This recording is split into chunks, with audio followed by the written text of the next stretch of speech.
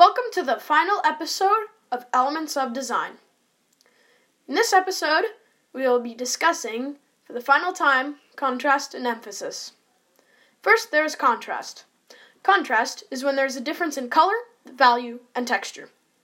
By doing this, you are creating a point of interest in the artwork. When discussing contrast, think about where you see the difference and how it's being created.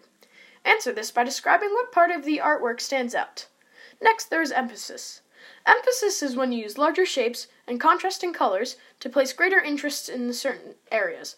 This is known as the center of interest.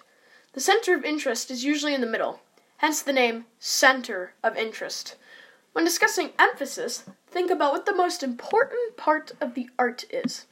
Answer it by describing how the artist makes it the most important part. What is he using to make it look important, and how he's using it to make it stand out? And that is all you need to know about contrast and emphasis. Thank you for joining us through all the principles and elements of design. Thank you for listening, and I'll never see you. Bye.